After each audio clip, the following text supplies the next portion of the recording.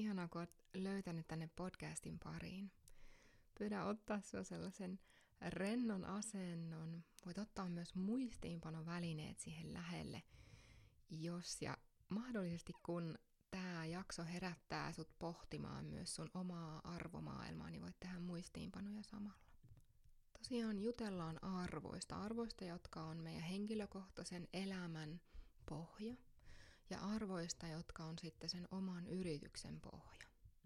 Mä näen arvot jotenkin sellaisena pohjarakenteena kaikelle, minkä päälle oikeastaan vasta rakennetaan ne rakenteet. Eli jos mietitään sitä, että mistä tavallaan kaikki lähtee. Mä olin tosi kauan sellaisessa vähän niin kuin heiluvastaisessa ilmavassa tilassa siihen nähden, että mä en osannut oikein määritellä, että mikä mulle oikeastaan on tärkeää elämässä. Siitä on tosin jo vuosia, mutta mä ajattelin, että mun arvot on rakkaus ja valo. Että ei niitä tarvitse sen enempää nyt mitenkään lähteä sitten erittelemään omaa yritykseen liittyen tai ylipäänsä elämässä. Mutta tässä vuosien kasvun myötä ja nyt heinäkuun lopulla tapahtuneen suuren elämänmuutoksen myötä, mä oon kuvannut sitä yhdessä podcastissakin sitä upeata muutosta, minkä sain kokea, ihan tavallaan henkinen, voisiko sanoa päivitys, mikä saapui mun kautta tänne fyysiseen todellisuuteen, niin se on tuonut myös sellaista arvomaailman päivitystä mun elämään. Ja ehkä toi heinäkuinen muutos niin eniten näkyy yrityksen arvoissa. Ja ne henkilökohtaiset arvot onkin ollut jo aika kauan suunnilleen samoja, ja mä tuunkin niistä myös jakamaan. Mä haluan jotenkin myös, että tänään on fokuksessa sinä ja sun arvot, sun mahdollisesti jo olevan yrityksen arvot tai sen yrityksen arvot, jonka haluat pian perustaa. Miksi mä sanon, että ne arvot on jopa niinku tärkeämpiä kuin se, että se on niinku jopa sen rakenteiden alla. Se on ihan se, jos rakennettaisiin taloa, niin se on se tontti ikään kuin. Ja sen tontin allahan on sitten vielä se maa, minkä päällä kaikki seisoo ikään kuin, mutta sitten tontti.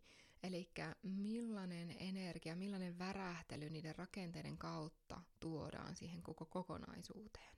Jos katsotaan ihan sun omaa elämää ensin, niin siinähän luonnollisesti on tietyt arvot läsnä, joiden mukaan sä operoit täällä aikapaikka-todellisuudessa maan päällä.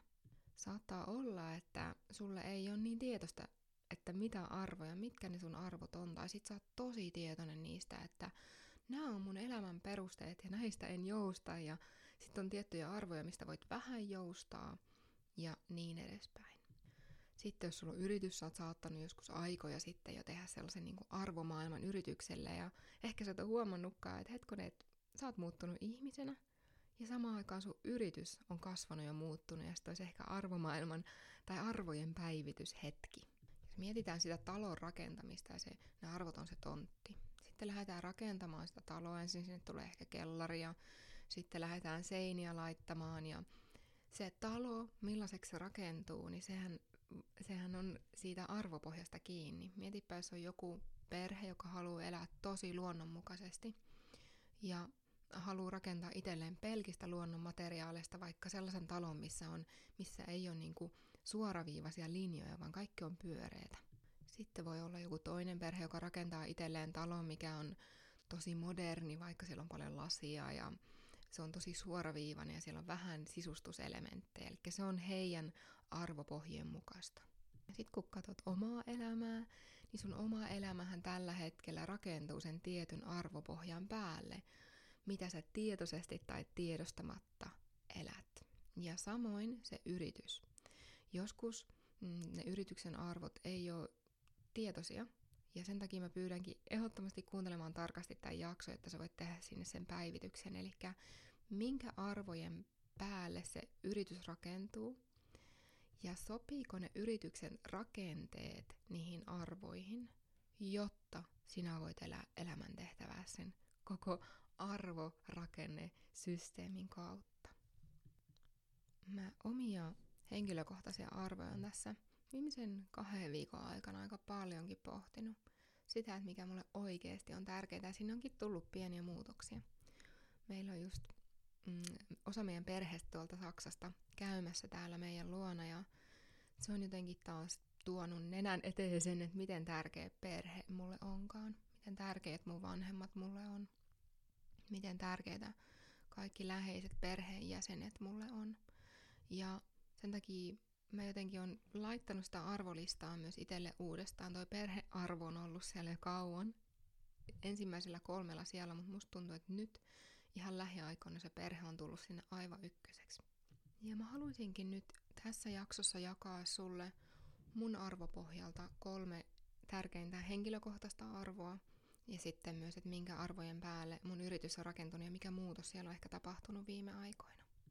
Ja nämä henkilökohtaiset arvot on sellaisia, mitkä tavallaan ne on ne, mikä on mulle ollut tärkeää, jotta mä voin aidosti elää sellaista elämää, kuin mä haluan. Elikkä mä oon toisina aikoina tosi tietoisesti muodostanut ne arvopohjat. Välillä mua on jopa ärsyttänyt erilaisissa työyhteisöissä, missä on ollut, ja siellä on pitänyt jotain omaa arvopohjaa muokata, ja se ei ole tullut luontaisesti. Mutta nyt mä huomaan, kun antautuu silleen, että minkälainen se oma arvopohja on, ja miten rakentaa se oma elämä sen ympärille, nimenomaan se oma talo, niin se onkin tosi tärkeä juttu oikeastaan elämässä.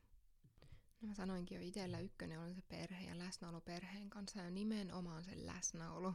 Eli se, että oikeasti ollaan yhdessä ja vietetään aikaa yhdessä. Ja meidän perheessä on tosi tärkeitä sellaista kuin yhteiset ruokailut joka päivä. Mä en muista päivää, kun me ei syötäisi yhdessä mun miehen kanssa tai sitten muita perheenjäseniä. Mä lasken tähän perheeseen itse asiassa myös rakkaita ystäviä. Mä oon aina ollut sellainen koko maailman lapsi jotenkin, ja mä oon kokenut itteni kotosaksi muiden perheissä, ja muut on aina ollut meille tosi tervetulleita, niin mä lasken tähän myös sellaisia läheisiä ystäviä, tähän perhepiiriin, eli tosi usein se ykkösjuttu siellä oikeastaan on se ruokailu ja ruoanlaitto yhdessä. Ja se on myös sellainen asia, mistä mä en halua tinkiä.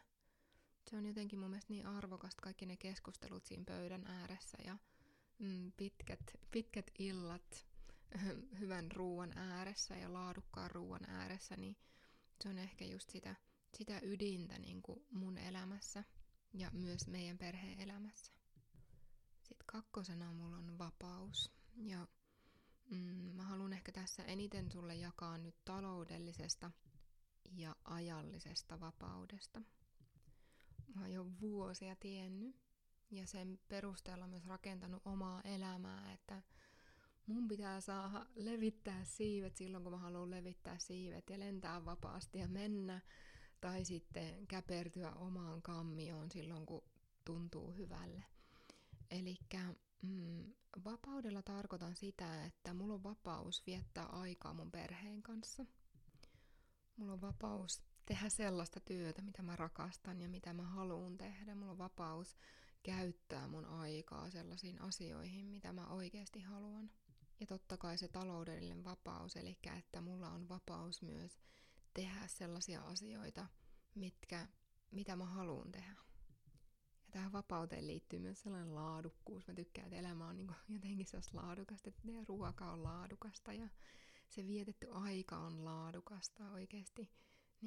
Se jotenkin mun mielestä yhdistyy tähän vapauteen. Ja mä halusinkin tästä vapaudesta ottaa vähän sellaisen ekskursion tai lisäosan siihen taloudelliseen vapauteen ja puhua sulle ihan muutamalla sanalla rahasta. Mietipä, miten usein me ollaan kiinni siinä, että meidän pitäisi elää jollain tavalla, jotta me saadaan rahaa, tai meidän pitäisi tehdä tiettyä työtä tai tietyllä tavalla työtä, jotta me saataisiin rahaa, tai rakentaa yrityksen rakenteet tietyllä tavalla, jotta se toimii ja yritys on tuottava, tai liittyy tosi paljon dogmia. Ja sellainen suuri havahtuminen ainakin omassa elämässä on ollut, että hetkonen, että eihän kyse olekaan siitä rahasta, vaan niistä arvoista se rahan takana. Ja se on myös yksi syy, että miksi mä puhun tänään arvoista, jotta sä saat myös ymmärtää omassa elämässä, että mitkä on ne arvot, minkä perusteeksi sä haluat rakentaa elämän ja miten sä voit rakentaa sen sellaiseksi, kun sä itse haluat, joka on myös taloudellisesti riippumaton elämä sulle, tai riippumaton, mutta taloudellisesti vapaa. Ja taloudellisesti vapaa elämä on todella subjektiivinen käsite. niin kuin se, että mikä on, milloin tuntee itsensä rikkaaksi tai milloin tuntee, että on tarpeeksi rahaa, se on niin subjektiivista. Mä huomaan sen omassa työssäni, mä huomaan omaa kasvua tähän liittyen niin kuin viime vuosilta. Ja se, että se mikä susta tuntuu, että antaa sulle taloudellisesti vapaan tunteen, niin voi olla aivan eri juttu kuin sun naapurille. Tai se voi olla aivan eri juttu kuin jollekin sun ystäville. Tai yrittäjänä, niin mitkä tulot yrityksellä on sellainen niin kuin energeettinen minimi, mikä sulle antaa sen turvan tunteen, niin voi olla aivan eri kuin jollekin toiselle yrittäjälle tai yritykselle. Että tavallaan tästä rahasta ja taloudellisesta vapaudesta, niin siitä voi puhua niin moninaisesti, koska jos mietitään vähän sitä omaa rahajalanjälkeä, niin mä en pysty vertaamaan minua itseäni siitä, että mikä mulle antaa sen tunteen. Se voi olla aivan eri. Mä vertaan vähän tällaista, mitä on nähnyt elämän polulla, niin esimerkiksi jollain on unelma, että saa elää pakussa ja on rakentanut sen pakun sellaiseksi kuin itse haluaa. Ja sitä pakuelämää voi elää vaikka ympäri Eurooppaa, mennä talveksi vaikka tuonne Etelä-Eurooppaan johonkin.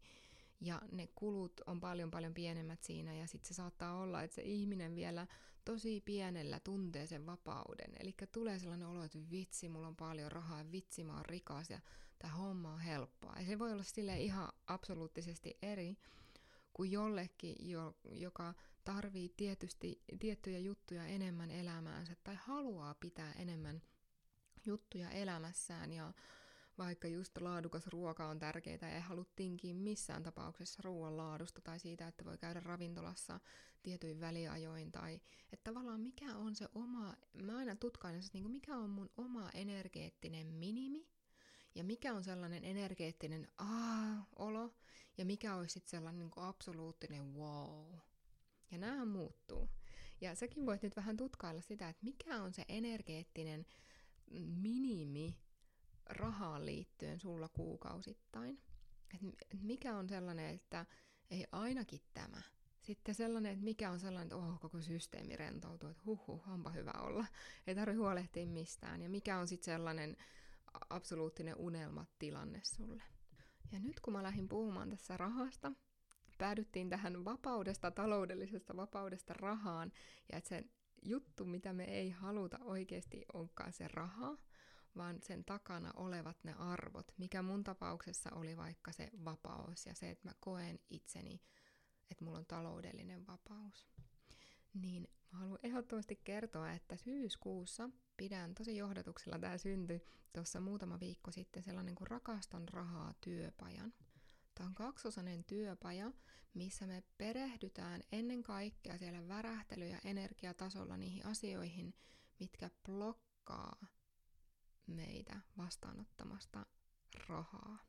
Ja itse asiassa tosi hyvä, kun puhutaan näistä arvoista, koska siellä työpajassa käsitellään vielä syvemmin sitä, että minkä arvojen päälle se oma rahajalanjälki rakentuu ja millaiset rakenteet sitten kannattaa arjessa ottaa käyttöön, jotta se oma tavallaan se rahajalanjälki pääsee sieltä oikeasti eloon, se oma luontaisin tapa olla niin kuin ystävyyssuhteessa rahan kanssa. Tämä on 2-osainen työpaja, eli me tavataan 2 eri päivänä. Ja me käydään erilaisia tekniikoita läpi, jotka sä voit ottaa heti myös omaa arkeen käyttöön. Aina kun huomaa jonkun vähän sellaisen kummittelevan ajatuksen rahaan liittyen. Tämä on täydellinen tämä työpaja sulle, jos sul raha aiheuttaa sulle stressiä. Riippumatta siitä, että miten paljon sulla on rahaa.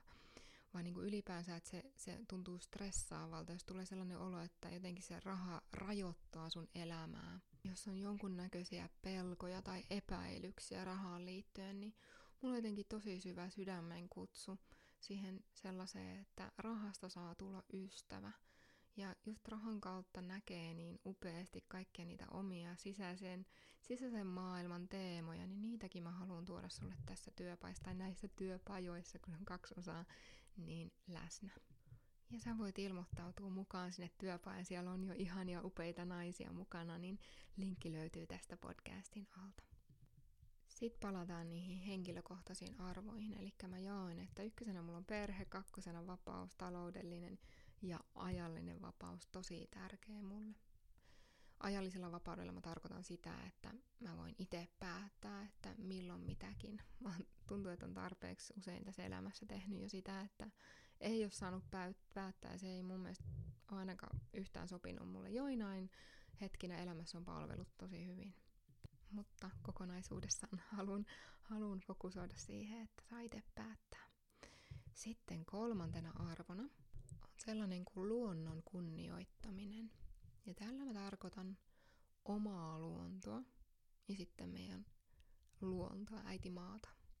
Ja aloitan vaikka tuosta oman luonnon kunnioittamisesta, niin mulle on tosi tärkeää, että saa rakentaa elämän niin, että jos mä huittaa herätä 6 ja olla aktiivinen koko päivän.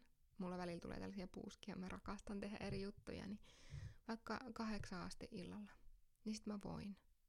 Mut jos mä en halua, niin sit mun ei tarvi. Eli että kunnioittaa sitä omaa luontoa, joka välillä lepää. Ja sen takia tää on myös pohja tavallaan sille totta kai yritystoiminnalle. Eli mulle on tärkeää se, että mun ei tarvi olla jossain joka päivä, vaan että sitä tyhjää tilaa on siellä tarpeeksi.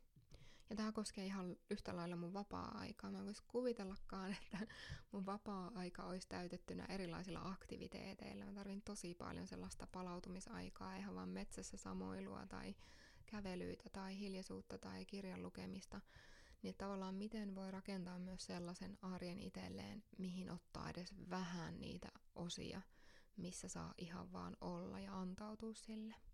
Ja tähänkin liittyy paljon uskomuksia yrittäjillä, että no en mä voi tehdä niin, tai pitää tehdä näin, tai pitää tehdä noin.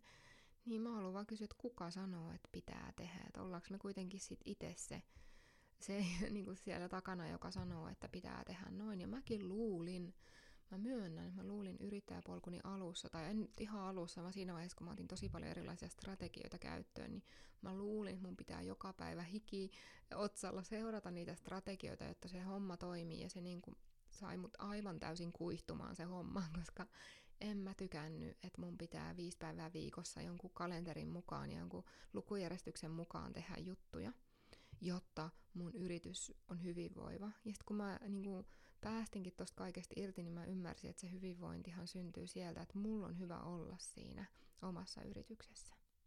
Ja sitten luonnon kunnioittaminen ylipäänsä. Mulla mun miehen kanssa kauan on ollut se jo, että meillä niinku luomuruokaa ihan ykkössijalla.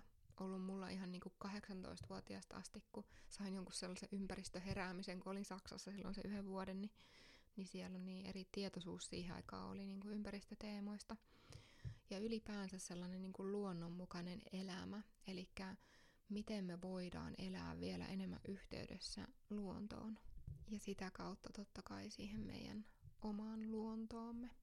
Mutta meillä näkyy, mä nyt sanon mulla näkyy elämässäni tämä luonnonmukainen elämä niin tosi monessa. Siinä miten mä asun, siinä just miten syön, miten oon, millaisia asioita niin kuin mulla on elämässäni. Paljon se näkyy. Noniin. Sitten sä voitkin pohtia nyt niitä omia arvoja. Voit ottaa vaikka kolme kohtaa, jos ei tän aikana ole vielä virrannut siellä ajatuksia, niin voit vaikka pysäyttää tähän ja kuulostella vähän, että mitkä sun 3 tärkeintä arvoa on.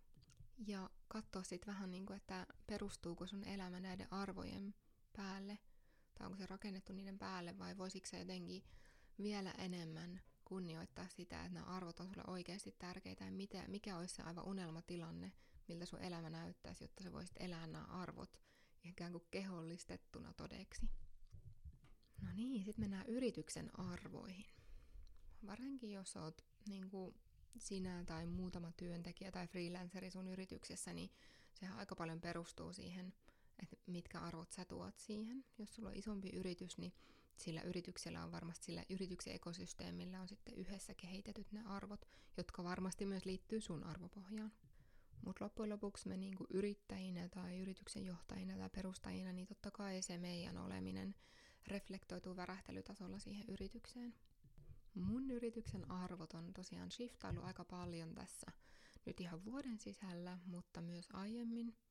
Mulla on ollut ehkä vähän haastavaa jossain vaiheessa myös määrittää nimenomaan niitä yrityksen arvoja, että mä teen rakkaudesta ja valosta tämän kaiken, niin ei tällä nyt tarvitse laittaa mitään arvoja. Mutta sitten jotenkin mä oon huomannut, että mitä konkreettisemmin mä kuitenkin määrittelen, niin sitä helpommin ihmisten ja niiden mun sielun asiakkaiden on niin kuin helppo tunnistaa, että me kuulutaan yhteen. Ja mä haluankin nyt jakaa sulle nämä 3 tärkeintä arvoa mun yrityksessä tällä hetkellä. Nehän voi muuttua milloin vaan, mutta tällä hetkellä nämä on ne, mitkä tuntuu silleen koko kehossa, että kyllä. Ja ykkösenä on korkea laatu. Ja tää on mulle tosi tärkeä. Ensinnäkin siitä syystä, että mä itse rakastan laatua. Eli mieluummin vähemmän, mutta laadukasta. Niin sen takia mä haluan ehdottomasti, että tää on niinku yrityksen pohja-arvoja, että kun minun ekosysteemiin tai tähän minun maailmaan tulee, niin tietää ja voi olla varma siitä, että se mitä sillä, voisiko sanoa vähän niin kuin rahalla saa, niin on ehdottomasti korkealaatusta. Ja tämä korkea laatu niin on jakautunut eri osiin. Ihan ykkösenä mulle on totta kai tällaisessa työssä, mitä mä teen, niin tärkeä se, että millaisen matkan se ihminen kulkee mun kanssa, joka tulee tänne mun ekosysteemiin. Eli että se transformaatiomatka on laadukas.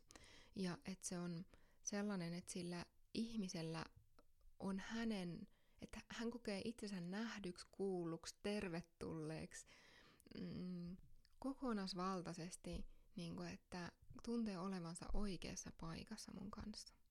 Ja korkea laatu liittyy siihen, että mulle on ennemminkin tärkeänä ne korkealaatuiset suhteet mun asiakkaiden kanssa. Ja tätä mä oonkin saanut kiitollisuudella todistaa jo kauan. Eli on syntynyt tosi sellaisia luottamuksellisia, nimenomaan laadukkaita suhteita asiakkaiden kanssa. Mä koitan tässä miettiä, että onko joskus ollut sellainen erilainen olo. Mutta oikeasti perusta on se, että olisit kurssilaiset tai mentoroinnissa tai työpajoissa tai missä, niin tää on se tavallaan se perusvärähtely, mistä kaikki lähtee. Ja mun täytyy ihan rehellisesti myös itse sanoa, että kun mä investoin itse johonkin, niin mä en investoi suinkaan siihen, mikä on sitten ehkä se edullisin vaihtoehto. Ja mulle jotenkin myös se hinta, mihin mä investoin, niin on aika usein peili siitä, että minkä laatuinen se asia on, mihin mä investoin. Jos miettii vaikka koulutuksia ja kaikkia tällaisia, mitä mä oon käynyt, niin kyllä mä mielelläni investoin enemminkin sellaiseen premium-laatuun, ja sellaisiin oikeasti hyviin opettajiin ja mentoreihin.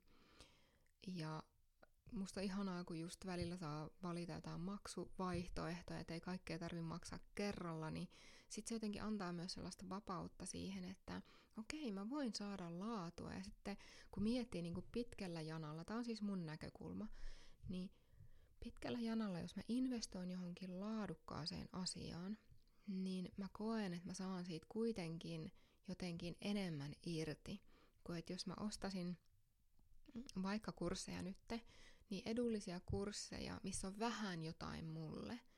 Mutta sitten jos mä meenkin vaikka joku sellaisen kokonaisvaltaisen mentorointiohjelmaan jonkun valmentajan kanssa ja mä tiedän, että se on laadukas ja mä tiedän, että se värähtelytaso niin kun kohtaa mun värähtelytason, niin kyllä se antaa mulle niin kokonaisvaltaisesti paljon enemmän, että mun mielestä on vähän niin kuin usein sellainen no-brainer se, että siihen investoisit vähän enemmän, koska se tavallaan mitä se antaa, niin on paljon enemmän. Sitten mennään toiseen arvoon mun yrityksessä ja se on asiantuntijuus. Eli mulle on tosi tärkeää, että mä itse tunnen, kun mulla tulee joku asiakas tai näin, että mulla on oikeasti sellainen olo, että mä voin myös tukea.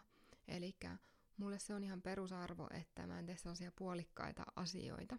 Ja samaa mä haluan jotenkin, että se asiakas, joka tulee mun luokse, niin tunnistaa, että mun kanssa on niinku turvallista ja hyvä työskennellä ja on sellainen niinku kannateltu olo ja niinku kokonaisvaltaisesti sellainen olo, että niin sanotusti mä nyt näen tälleen vähän lainausmerkeissä, että on niinku asiantuntijan kanssa. Ja asiantuntijuushan ei liity vaan tietoon, vaan se liittyy mun mielestä, varsinkin tällä alalla, millä on, se liittyy siihen koko fasilitointiin, jos voisi sanoa. Eli miten ne tilanteet luodaan, miten niitä kannatellaan, millä tavalla sitä asiakasta hänen tarpeita luetaan. Ja myös siihen fasilitointiin, että millä tavalla se tila luodaan, jossa kuljetaan kohdasta A kohtaan B. Mulla yksi ystävä on sanonut joskus, että sä oot vähän kuin tollanen sielun kätilö. Eli mä tosi usein löydän itteni sellaisista tilanteista, että ollaan kohdassa A, sitten he tarvii vähän niin kuin, että siinä on yksi asiakas tai ryhmä, joka tarvii tietyn tuen, kulkea sen transformaatiomatkan läpi, joka voi kestää 2 tuntia, se voi kestää puoli vuotta, se voi kestää vuoden, mitä tahansa. Mutta he tarvii siihen sen käden, joka vähän niin kuin on sellainen tien näyttäjä tai tien ohjaaja ja voi vähän peilata niitä juttuja, mitä itse ei ehkä näe. Mutta mun mielestä nimenomaan sen energeettisen ja värähtelytason asiantuntijuuden lisäksi, niin mulle on tärkeää, että on myös se tietopohja siellä. Eli että se ei ole vaan sellaista, että tämä tuntuu hyvälle, vaan että siellä on se tasapaino ja siellä on ne tietyt jutut, mitä tavallaan ihan konkretiassa tiedon tasolla tuodaan käytäntöön. Ja tästä mulla onkin sulle 2 esimerkkiä. Musta on ollut mielenkiintoista viime aikoina tutkailla tätä, koska mä en ole puhunut kauheasti auki näitä mun arvomaailman muutoksia tai tätä arvomaailmaa, mutta se on jännä, että miten kun se on siinä omassa niin kuin olemisessa tallennettuna, niin miten ihmiset niin kuin sanatta lukee sen siitä. Ja mä hymyilinkin, kun tuossa viime lauantaina, kun se oli, pidin Helsingissä sellaisen yksityistilaisuuden työpajan. Ja sitten sen jälkeen sain just sen palautteen, että olipas asiantuntevaa. Ja mä hymyilin sisäisesti, koska mulla on ollut myös vähän vastustusta siihen liittyen, että miksi mulla on tällainen arvo. Mutta mä huomaan, että se on mulle kuitenkin tärkeä, mutta ehkä se sana jotenkin on mulle vähän hassu vielä. Mutta sitten mä hymyilin ja sain sen peilin sieltä ja se kuulosti siltä, että okei, että se mun viesti on tullut perille. Ja sitten eilen pidin toisen tilaustyöpajan työyhteisölle. Ja senkin jälkeen se yrityksen omistaja niin nimenomaan käytti ihan samaa sanaa, että olipas asiantunteva. Että se oli vielä niin kuin 10 kertaa asiantuntevampaa kuin hän oli edes osannut odottaa. Ja sitten mä muistin vaan sen, että kun mä kuuntelen sitä omaa luontoa, kun mä kunnioitan sitä omaa luontoa, niin silloin vähän se asiantuntijuushan tulee sieltä meidän sielutasolta ja kaikesta siitä tiedosta ja kaikesta siitä, mikä sinne on tallennettuna. Ja se on kaikesta luontaisin tapa elää myös itseä. Niin se jotenkin tuli taas sen eilisen työpajan myötä, kun mulla oli sellainen olo, kun juteltiin just siitä, että mä tuun pitää sitä työpajaa. Ja mulla oli sellainen olo ihan kuin se olisi vaan niin kuin, se on niin oikein, ihan kuin se olisi tähtiin kirjoitettu, että tämän pitää tapahtua. Ja mulla ei ollut mitään epäilystä siitä, ei mitään. Ja just sen työpajan aikanakin, niin se virtasi jotenkin niin voimakkaasti. Se oli vähän niin kuin sellainen, se oli työyhteisön mentorointi. Niin se oli niin mielenkiintoinen, koska sitten mun mies kysyi just illalla, että no mitä te teitte?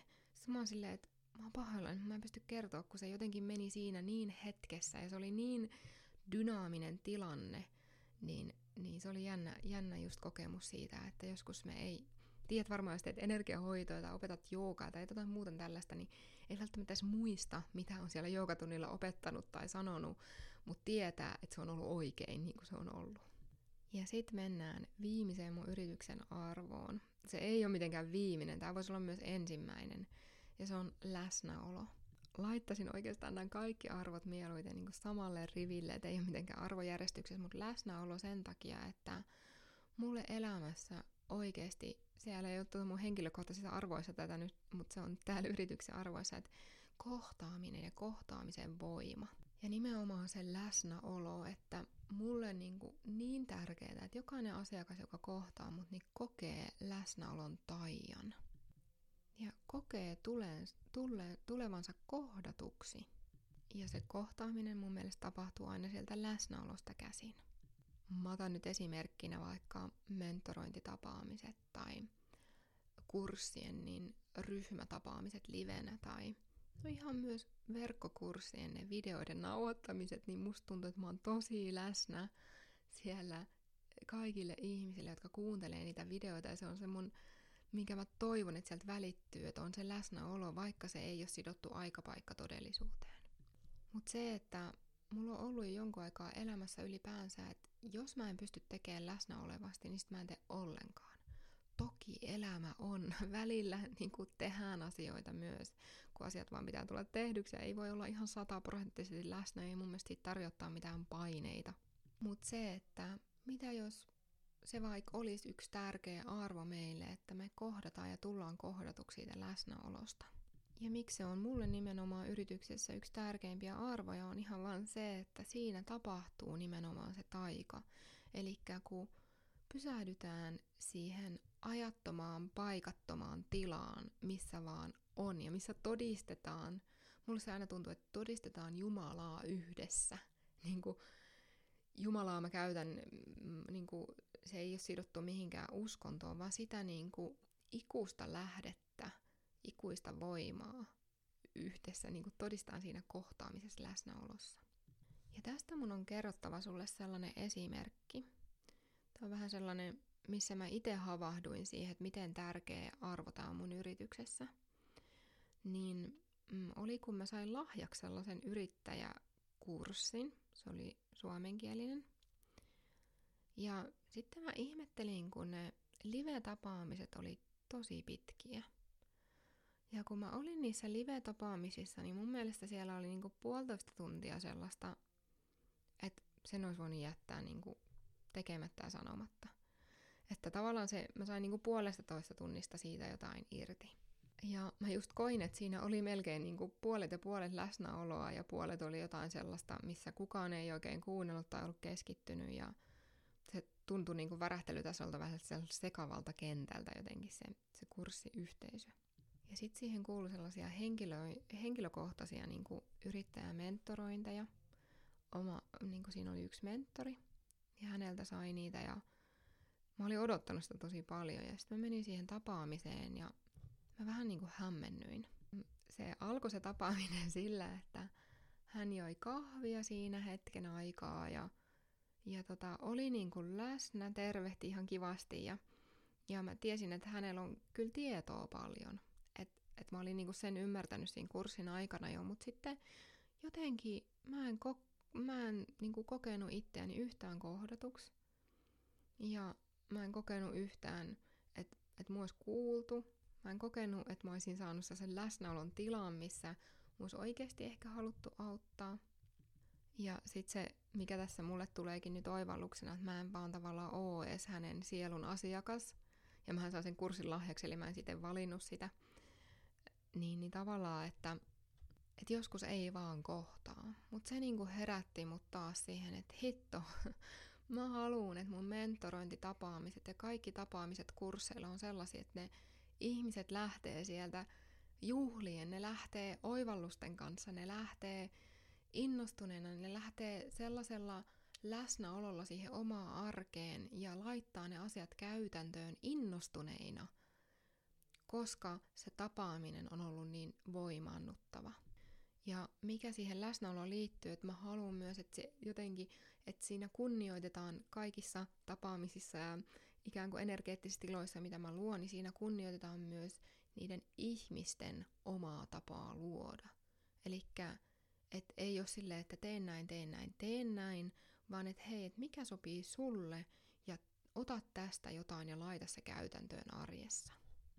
Eli myös, mikä tähän liittyy, läsnäolo ja ehkä tuohon laatuun ja nimenomaan siihen asiantuntijuuteen, että ne on tosi, ne tilat, ne energeettiset tilat, mitä luon ja mitä haluan tulevaisuudessakin luona, on tosi sellaisia räätälöityjä tiloja niihin tarpeisiin, mitä sillä ryhmällä on tai mitä sillä yksilöllä on. Että se on tosi sellainen ainutlaatuinen paketti ja sitä ei saa nauhoitettuna joltain toiselta yrittäjyyskurssilta tai jostain muualta.